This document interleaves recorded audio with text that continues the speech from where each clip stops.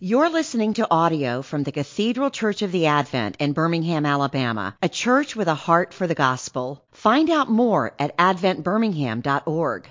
Well, hello everybody. I'm really excited to be with you today. We're going to be talking about fellowship and gathering, and I'm thankful that I get to share with you.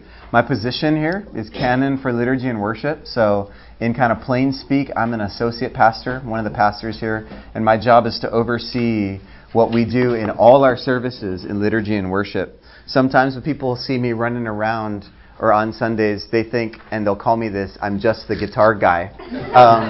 But I do a little bit more than that around here. One of the things I do is closely work with Fred Teardo and Charles Kennedy in helping plan and execute our services from a musical and liturgical standpoint. And that's always been my call. I've kind of been a hybrid pastoral guy and musical worship guy. That's just been a part of my DNA ever since I was a teenager, and the Lord's just had this call in my life, and it's been a part of my growing up. I wanted to share a little bit about. I'm going to talk a bunch and hopefully leave lots of time for questions about anything having to do with worship. But even more than that, I want to say in the very beginning, worship and liturgy at the Advent is very complex, and certainly, depending on your background and where you come from, things will be more or less familiar to what you do. And I'm happy to report that there's a why behind everything that we do, for the most part. And there's a lot of things that go on, and we process those things very deeply and theologically and biblically here. And I'd love to chat with you about those things, especially if you've got specific questions. At the end of the class, though, as an aid to you, we're going to be passing this around. Fontaine's going to pass it around at the end of class. And this is what I would call our best shot at helping you to understand our liturgy.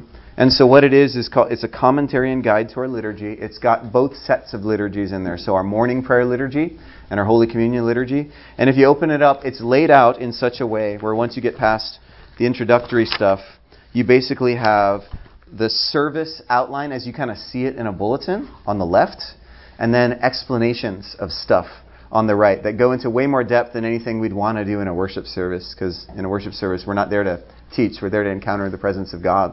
And so it doesn't tell you everything about the liturgy that there is. There's lots of really thick books that are commentaries on liturgy and can weigh you down. But it'll tell you what we think is most important for you to know so that you can clearly hear the gospel, clearly hear God's word, and participate with knowledge and be able to help others, especially kids, understand what we do. So I commend that resource to you to read it sometime. Use it as what puts you to sleep at night, if you need to, as well. I grew up in Hawaii, of all places, and I like to remind Southerners. First of all, I was raised by an Alabama woman, so even though I'm not really Southern, I've got that blood. And I would like to remind Southerners that I grew up in the southernmost state in the Union. And I was born on Maui, raised on Oahu, lived there my whole life till I graduated high school. And really came to faith as a kid because my parents were committed Christians. And I grew up in one church. And that experience of my parents being committed lay people in a local church through all its ups and downs has really shaped me.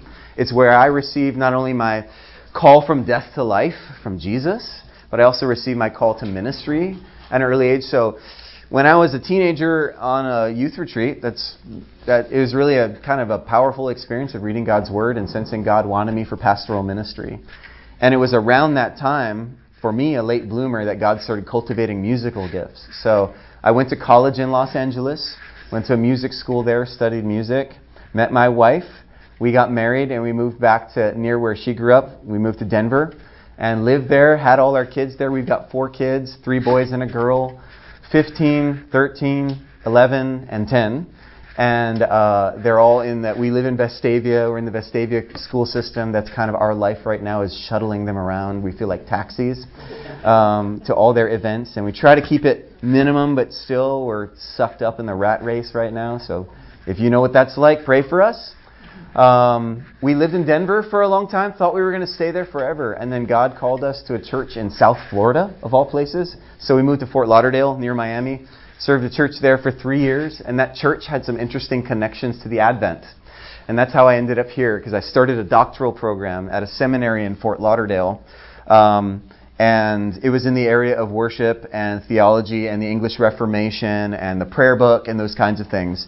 So and that's where I met a bunch of our clergy, and we got to know each other. We started talking about worship and said, oh my gosh, we have a really unified vision of this kind of thing, and perhaps some of my gifts could be of use at the Advent. And the Lord was releasing me from my time at that church there, and my family's in Birmingham, Alabama. Never thought I'd live here in a million years. And here I am, navigating my way and loving it, and really feeling loved by our church, really feeling like I love this church and I love you all. And I'm really grateful to be a part of the pastoral team and serve you and serve alongside you and minister the gospel here. I love our mission. That's why I'm here. I'm here because of the dead center of our mission about proclaiming the gospel and making disciples wherever God has placed us. I'm radically committed to the proclamation of the good news of Jesus Christ for non-Christians and Christians. I believe in it. I believe in it for our liturgy. I believe in it for everything that we do from the pulpit, everything you and I do as individuals from Monday through Saturday. And I actually want to talk about that for a little bit, but I want to rehearse just briefly the weeks leading up to this. First week we've been talking about, praise God, the gospel. And then week 2 we unpacked that a little bit by talking about repentance and belief, which is the shape in which a human being like you and me encounter the gospel. And that we never really get beyond repenting. That repentance is the work of the Christian. Jesus, what must I do? And Jesus says, the work you must do is to believe in me. And that's kind of shorthand for repentance. That you and I are to be about the business of confessing our sin all the time and receiving the confession of Christ over us all the time. Then we talked about those 2 sacraments in the next few weeks that help confirm, illustrate, and seal those realities, baptism and the Lord's Supper. And praise God for those things that feed us and sustain us weekly. And now we're here to talk about fellowship and gathering. And I want to break this open because I live in the worship world and I interact with a lot of people who are called worship leaders and have lots of conversations with people about worship services and the way they shape people and music and liturgy and how they interface. Sometimes I find in these conversations we talk past one another when we're talking about the word worship. And so I want to give us a quick, probably dirty, biblical understanding of what worship is, because it's a little complex and it confuses conversations. But I want to start by thinking of them in three spheres. The first sphere is just what I want to describe as worship in general. If you open up to Genesis, or if you read a place like Romans 12, you get the perspective that every human being is hardwired as a worshiper. And I'm talking every human being. I'm not just talking Christians. I'm talking every last one of us. And that in many ways, you and I make all our decisions, I don't care what the decision is, based on what our heart really loves. That's a worship decision. The adoration and the affection of our heart, where our heart is aimed and what our hearts are truly after, that's what we truly worship. That's why the Bible talks a lot about idolatry, is because you and I are worship machines. God designed us to adore and be gratified in the adoration of Him. And as a result of the fall, that beam of adoration that should solely go to God the Father, God the Son, and God the Holy Spirit has been kind of busted and re-aimed in all sorts of different places. One could say that all of salvation is God's factory recall of broken worshipers, so that we re-aim our worship back on the true object, the only one upon whom, if we worship Him, He can actually fulfill these longings of our hearts. One could say that all the brokenness and all the corruption of the world is all about misaimed worship. Everything from politics, global strife, to the individual things that plague you and me. Those are all ultimately worship issues. Misaimed worship. If you want to get to the root of any sort of besetting sin or any problem in your life, chances are, way deep down is a fundamental issue of worship. Because we were all designed as worshiping beings to worship God. Which means that Out there everywhere, we're aiming those beams in all sorts of directions, all kinds of places. You could imagine everybody's got their beam aimed somewhere, and oftentimes a good cue is what keeps you up at night, what wakes you up in the morning, what drives you and motivates you. Then you ask those kinds of questions, you start to get at the worship questions.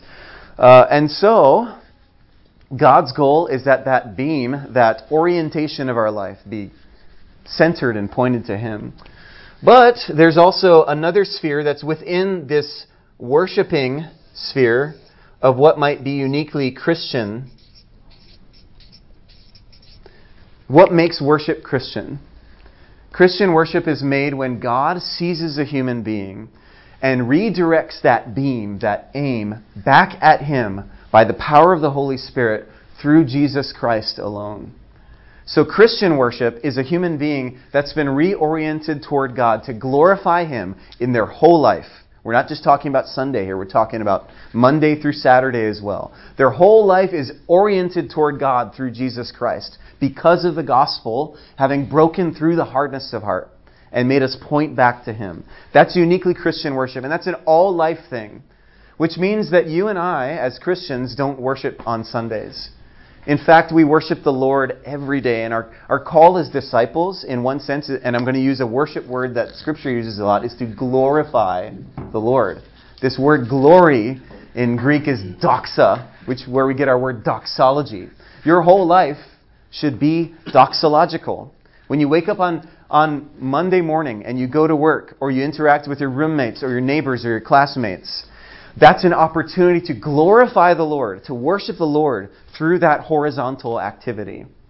In many ways, everything you do is a chance to glorify and worship the Lord. And that's what we're talking about when we talk about Christian worship. But then, there's a third category within that, which I'm going to write gathered.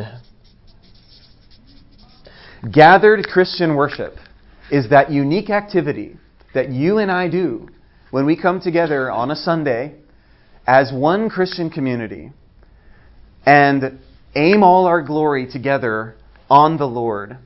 And we do this through biblical means that give us kind of rituals and practices to help aim that glory in a Christ-centered way. So the goal of gathered worship is to, in a sense, rehearse what all of life should be. I know it sounds strange, but the liturgy is designed to orient you in certain patterns of living so that your life looks like that on a weekday basis. What do I mean by that? Well, if really the truth is all of life is repentance and that the Christian life is one of repentance, the liturgy gives us a kind of ritualistic framework to understand the way our lives non-ritualistically should be executed in and around the person and work of Jesus Christ, in and around repentance. That's the idea. We could sort of walk through various biblical passages that highlight each aspect, but what I want to say is all these are worship. Again, every human being is a worshiper. But when God calls a human being out from death to life through Jesus Christ, He calls you to reorient your whole life through Christ by the power of the Holy Spirit to Him. And that's, your whole life is worship. But then we come at unique times to kind of recalibrate, because the reality is, as Christians, you and I go through life, and it's kind of like if you're a guitar player, even if you just leave a guitar hanging up on a wall for a week, it sort of goes out of tune, right? Well, when we come to worship, we do what that great hymn, Come Thou Fount, says God does to us. Come Thou Fount of every blessing, tune my heart to sing Thy praise. In a way, that's what we could say gathered worship is there to do, is to take that kind of detuned guitar. You know, we were strumming the chord of Jesus on Sunday, and then Monday through Saturday, that strum kind of got out of tune because, oh man, that worship beam is a strong pulse, and it goes in all sorts of directions. And God says, come back, repent, come to me. And so we come together to do these rituals so that our hearts might be tuned to sing His praise. That when the chord strums, it strums Jesus. All right? That's the idea. Not I, but Christ who lives in me. That's the goal. I want to talk about now the value of worship in the prayer book tradition. So we're an Episcopal church. That means we're a church in the Anglican tradition, which means that in church history, God saw fit in the Reformation to do a fresh work of the Spirit and to send a group of churches in a new direction in England. They were kind of all gathered around in England doing their thing, and then the Holy Spirit breathed a fresh word into life. And yes, it was totally admired with politics and history and King Henry's whims and all that sort of stuff. But at the root of it was a reclamation of the gospel. And at that moment in the life, in many ways we could say the Anglican tradition of the one holy Catholic and Apostolic Church was born. And that stream is the stream that you and I find ourselves in downtown Birmingham in the 21st century. That stream that is part of Christ Church, has reclaimed and found the gospel as something we need to cling to. And that's where we are. Right at the get-go of that, a man named Thomas Cranmer, a guy I've been studying in my doctoral work, and if you want to read my nerdy thesis, I'll give it to you sometime. But a guy named Thomas Cranmer was seized by a vision of the gospel. In fact, his own heart was captivated by the fact that God would save a sinner like him. And he began to think, what would it look like as we create worship services in English for the first time to orient those services in and around the good news of Jesus Christ? So he didn't just translate Latin liturgies to English liturgies, which is what was going on in the 16th century. It was a lot of vernacular liturgies were coming out. He was not only doing translation work, he was doing theological transposition work, because he was saying we need a sort of reform of the liturgy. And so as he was translating from Latin to English, he was also transposing from less gospel to more gospel. As he transposed, he created, along with others, what's called the Book of Common Prayer. That book has been passed down through generations, gone many different directions across the globe, been through revisions after revisions. But by and large, you and I are receptacles of that tradition, of the tradition of the historic church, coming up with liturgies and ways for Christians to worship as they read the Bible and said, how do we worship? How does this guide us to? And they would form liturgies. And then Cranmer comes along and says, how do I be faithful to this gospel here? I'm going to take the liturgies that have been a part of church history from early times to the present. And he gave us the Book of Common Prayer. And that's by and large what you and I worship in. And what I love about and what I commend to you about the Book of Common Prayer is that, number one, we have a historical book. And that's significant because when you and I profess with the Creed that I believe in one holy Catholic and Apostolic Church, what we're basically saying is when I gather with Christians on Sundays, I recognize that I'm a part of a group that transcends what I see right here. Not only in space. Yes, I recognize that I'm worshiping with Christians in Africa and Malaysia and Russia, right? But I also recognize I'm worshiping with Christians who have gone before me. The Holy Communion of Saints, as we say. And one of the ways that we can embody that is by utilizing liturgies that aren't just our own, but are ones that Christians have used before. It's why maybe, it's not the only reason, and there are some liabilities here, but it's why we're okay having the use of language that may not be totally on the tip of our tongues in our 21st century vernacular. We may have to work for it. Why? Because it helps me remember, I'm worshiping with others who have gone before me, and I stand in a lineage, I stand in a heritage of the gospel, and I want to be faithful to it. It's why we might sing songs that aren't just written in the 21st century, because we recognize we're singing with other saints who have gone before us, So I think the prayer book tradition is valuable because it reminds us of our identity as Christians who are part of something that isn't just a now thing, which is incredibly countercultural now because everything's about now. And culture's yearning for roots. Our fragmented postmodern culture is yearning for something less fragmented and rooted.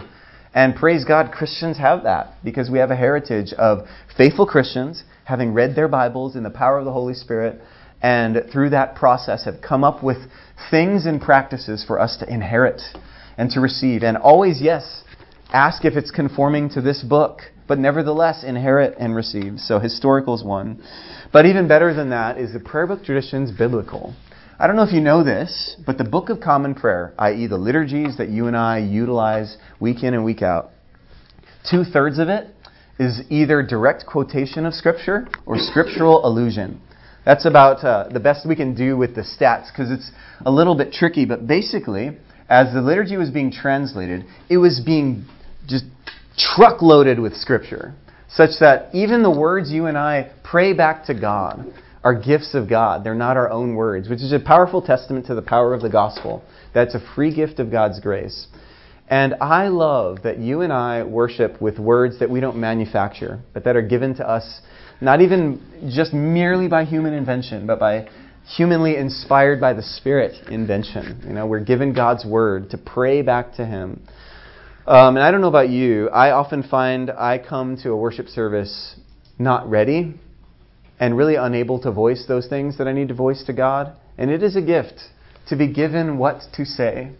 And isn't it gracious of God that He would, in His Word, give us the words to pray back to Him?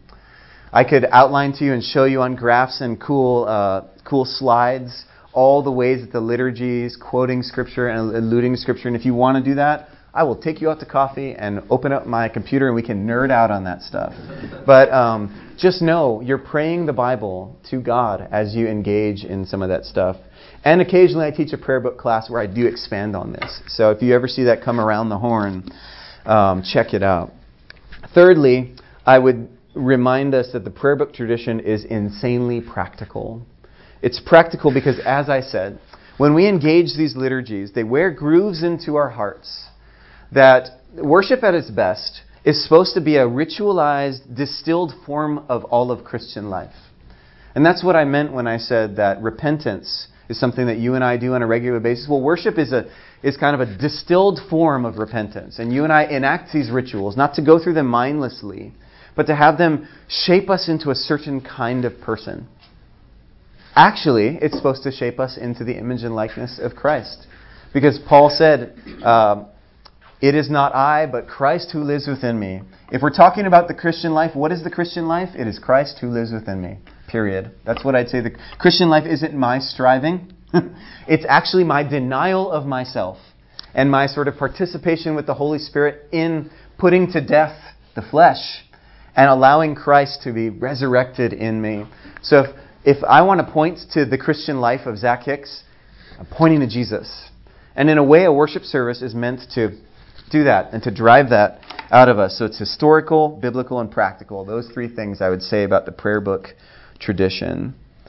All right, I want to talk about some liabilities of the prayer book tradition. This is like if Pastor Zach, were with people just one shot and you're coming in new to the church, here's what I want to say is to watch out for. Watch out for. Number one, the liability of liturgical worship. And by every church has a liturgy, whether or not it's written down and formalized. And we often talk about churches like ours being liturgical churches, and I understand that language. But you go to a Pentecostal church with no liturgy, and they've got a liturgy, right? They've got a series of the way that they do things, right?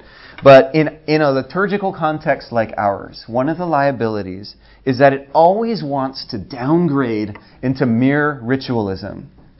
Why is it that over the course of Christian history, there were always branches off of this mainstream of the Christian liturgical church that was reacting against the liturgical realities and going in a more free church direction? Why is that? It's because it's always liable to become dead. It's always liable to become dead.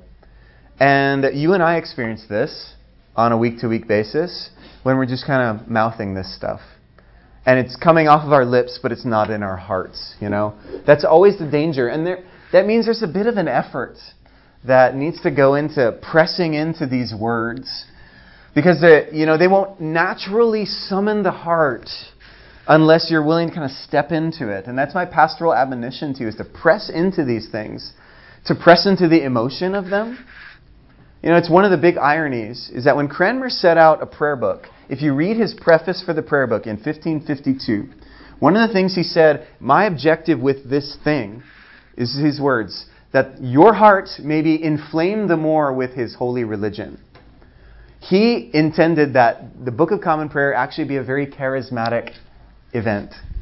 He intended that when we engage these liturgies, we're weeping, we're crying, our hearts are moved and transformed and changed. And it's one of the great ironies that if you talk to Christians across all the traditions, if you say which tradition is the most stoic and the least emotional, it's always us.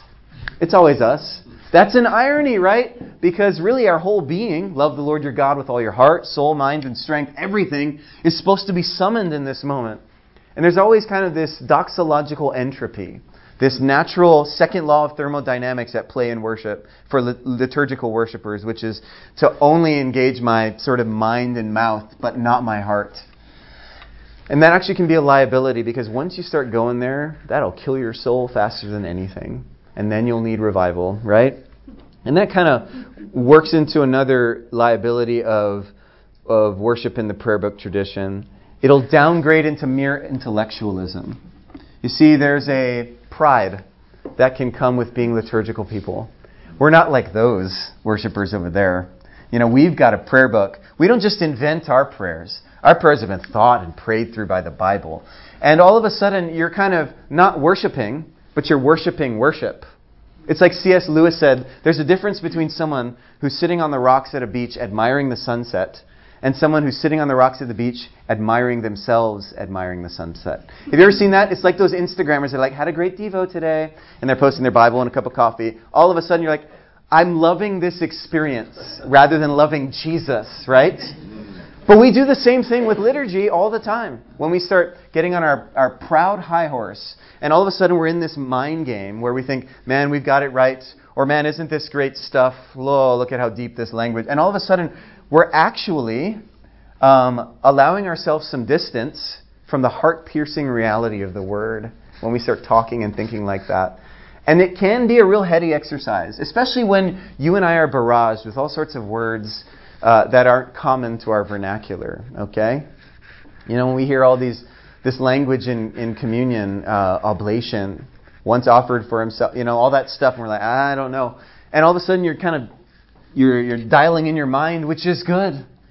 But oftentimes that can be where it resides, because actually it's easier to hang on the intellectual level with some of this stuff than it is to let it move you and to let yourself be vulnerable about what it's summoning from you, about the exposure that it's bringing you when it says, Almighty God, unto whom all hearts are open, from whom no secrets are hid.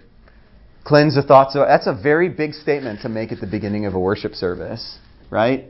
But that's the objective, that the Word of God cuts you open, exposes those places that need healing, and apply the balm of Jesus Christ to it. But we can stay on that intellectual level and be really proud of ourselves as liturgical worshipers and remain unchanged. All right? Thirdly, another liability is that the liturgy and symbols are not looked through, but at, becoming sacred in and of themselves rather than vehicles for the sacred. This is a liability. It's a real and present danger that we start to love the liturgy and all the stuff, what priests wear, these little chalices and the altar and the beauty of the sanctuary. Here's a metaphor that I want to give you that's it's going to be a bit confusing because it's going to sound like I'm against stained glass. I'm not. I'm using it as a metaphor, so hear me clearly. But a good liturgy and all the good stuff of liturgy, you know, things that are manufactured by human beings for our purpose of encountering God. A good liturgy should function more like clear glass than stained glass. Why? Because a good liturgy actually helps you look through it to Jesus instead of look at it. You're not interested in the glass. You're interested in the view toward Jesus Christ and the cross. But a liability of liturgical worship throughout every generation. It was there in the Reformation. It's there here. It's something that we wrestle with at the Advent. Is that we start looking at the liturgy and praising it. Or we start looking at all this stuff in our building and praising it.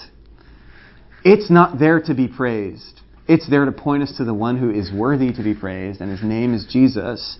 And if you find yourself sort of captivated by the stuff, you're missing the point.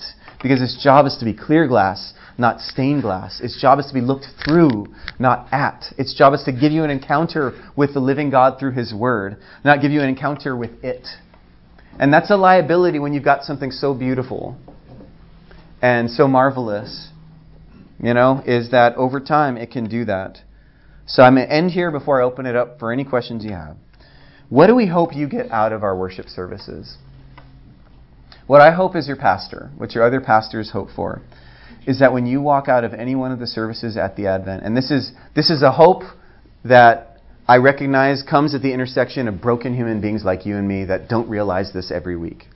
But I hope that when you walk out of a worship service, you're not saying, man, that was a great choral anthem. Isn't our choir wonderful? Man, isn't the liturgy marvelous? I just love the language of the liturgy. Man, wasn't that sermon great? Isn't that preacher so fabulous? Isn't the music great? No. I hope you walk out of a worship service saying, isn't Jesus a beautiful Savior? Isn't Jesus more beautiful and believable to me for having come here? My sins, they are many, but His mercy is more. Great is God's faithfulness.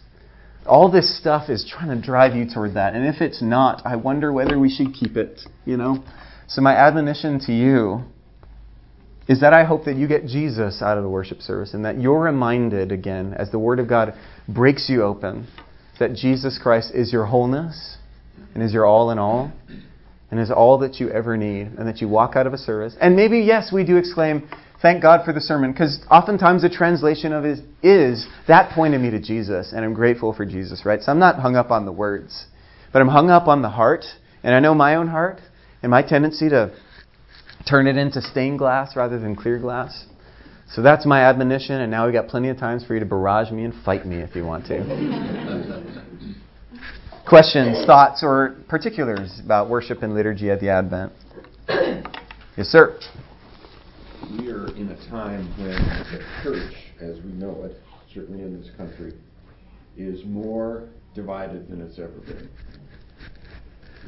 My analysis is that there's a bifurcation between how people think about their faith on Sunday and how they think about it the rest of the week. So the question is, how can the church mend itself so that we're thinking about it 24/7, Yeah. not 2 hours one day, because this is ripping this country apart. Yeah. What is the answer, Zach? Well, as trite as it sounds, in 10 words or less. I'm going to be very brief. I don't think the answer is anything else other than the good news of Jesus Christ breaking through hard hearts. Because division is a fruit and a byproduct of a hardened heart that isn't seized by the glory and beauty of the gospel. So if I'm thinking, how does that work in a church like Advent? Sometimes I get overwhelmed by global issues. But I've got a flock to pastor, and I've got Christians to partner with in the work of the ministry. Our job is to preach the gospel to one another, and to watch it bear fruit, and to catechize one another, so to teach one another, to observe everything that Jesus has commanded in His Scriptures. So if we're about just staying dead center on this good news of Jesus Christ, that is the only power of God unto salvation, and teaching one another how to live into and understand God's revealed will to us, that's about as good as I can do as an answer to that. And I think we can get on all sorts of rabbit trails that actually lead the church away from that one mission, and I half wonder whether that's not part of the problem. Other thoughts or questions? That's a good question. What do you think about the new bishop coming in? What do I think? Yeah. I'm excited about her. I'm grateful that she's here. It really does feel like she's the Lord's person that's supposed to be in this role. And Advent's generally excited about her too. So Advent is a unique place when it comes to worship and liturgy in particular. And we're having conversations about that right now. And we will continue to. But I'm optimistic, mostly because God's a good God and He's faithful to His people. Yeah. Good question. Okay. When it comes to liturgy and the stuff of liturgy in the church Yeah. and such, if you really want to see the O'Reilly collection, go over to the Greek Orthodox Church. Right. Their services, just the services, are 3 hours long. And, our thing, it's like a dozen pages. Theirs is 32. Yeah. And they've got the icons and everything. The Greek Orthodox has not changed their liturgy, with one small exception, in 1,500 years. And looking at that, and I've been a couple of times, and then looking at this, and then I grew up Baptist, which is just like you come in, you sing, you pray, you listen to a sermon, you go to the buffet. There it is, the congregation is out here doing your thing. The priest and his assistants are up there doing their thing. The chanters are over here doing the liturgy in Greek, in Latin, and in English, just to make sure they don't piss off God. And every once in a while, everybody comes together and goes, hallelujah, and then it all spreads back out again. It's an experience. But you don't get that whole, Jesus is right here in my heart thing. Well, we hope you do at the Advent. That's the goal. That is the goal. And I don't mean to demean the stuff, because throughout every generation of the people of God, God has graciously given stuff to the people of God to help kind of mediate the experience. I mean, think about a temple and a design of a temple and all the accoutrements of a temple. It's not that the stuff is bad, but every generation. I mean, hey, look up the bronze snake sometime in your Bible. It comes up in 2 instances besides when Jesus talks about it in John 3. One is when it's used as a stuff of healing for the people of God when they had plagues, and God tells Moses to fashion this bronze snake in the wilderness to hold up, which becomes an image of Christ as Jesus talks about it in John 3. And so it's used to heal a bunch of people from rebelling against God. But you look at this small passage in either 1st or 2nd Kings, and by the time of one of the good kings of Israel, the good king had to unearth that thing and destroy it. Why? Because the people of God were worshiping it. Again, clear glass became stained glass, and it's just a liability of human beings. Yeah. Which parts of the worship service are fixed, and which parts are at discretion of y'all? And how do y'all make selections as to hymns and what scripture to read? Yeah, so typically hymns come in certain spots of the prayer book. There is some discretion to kind of move them around. Each parish has its own stuff when it comes to where they put and place hymns and things like that. Most of the liturgy is fairly immovable. One of the tidbits of information is that several years ago we were given permission by the bishop to utilize an older liturgy. And some people are confused by that, thinking that we're just lovers of Shakespearean Elizabethan English, when really we're interested in the gospel that was more clear in previous liturgies. So, if this makes any sense to you, a large part of our communion and morning prayer liturgies are taken from the 1662 Book of Common Prayer, not the later editions, which in various ways, because of their revision, I'll just say it kind of blanketly, muted the gospel and made it less clear. And so that's one of the reasons that you actually hear this older language, is it's kind of an approved form of liturgy that gets us closer to hearing the Word of God a little bit more clearly. There are certain things that are movable based on church calendar. So things like what's called the proper preface changes. It's this little part in the moment, and our collects change. But as far as our discretion, there's not that much. We utilize what's there, and we stick to it. What else? Well, the bells have rung. Okay. You're going to. Yep, I'm going to. If you could close this, go ahead. I'm Yeah. curious what we have is here in this audience. Lenten Lunch Series. Who are you most excited about? Oh, man. I love Wes Hill. He's a friend. I love Wes. I mean, I don't think I could pick just one, but he's the first guy that came to mind. Yeah. Yeah. You want to close this in prayer real quick? Yes. Let's pray. Our Father in heaven, we are so grateful to be called your children. And we are grateful that you bless us by giving us your word and by giving us one another and calling us together. Help us to not neglect the fellowship of believers. Help us to recognize that the means of grace that you give that are found on a week-to-week basis here are given nowhere else. They're not found on a ski hill or on a mountaintop, but they're found when the people of God gather, when your presence is there by virtue of your Spirit, and when your word is opened, and when you give yourself to us in word and sacrament. And so we ask that you be pleased to give yourself to us in such a great measure, that all kinds of fruit is born, that we might actually see a surprising miracle, that your world is restored, and that your church is restored. And that's going to take a movement of you. We can't do it alone. Have mercy on us, and I pray for the hidden aches and the pains in this room, and ask that you'd minister to them as we continue to worship today. In the mighty name of Jesus we pray. Amen. You've been listening to audio from the Cathedral Church of the Advent. If you live in Birmingham or find yourself visiting, we hope you'll join us for one of our Sunday services. Find out more at adventbirmingham.org.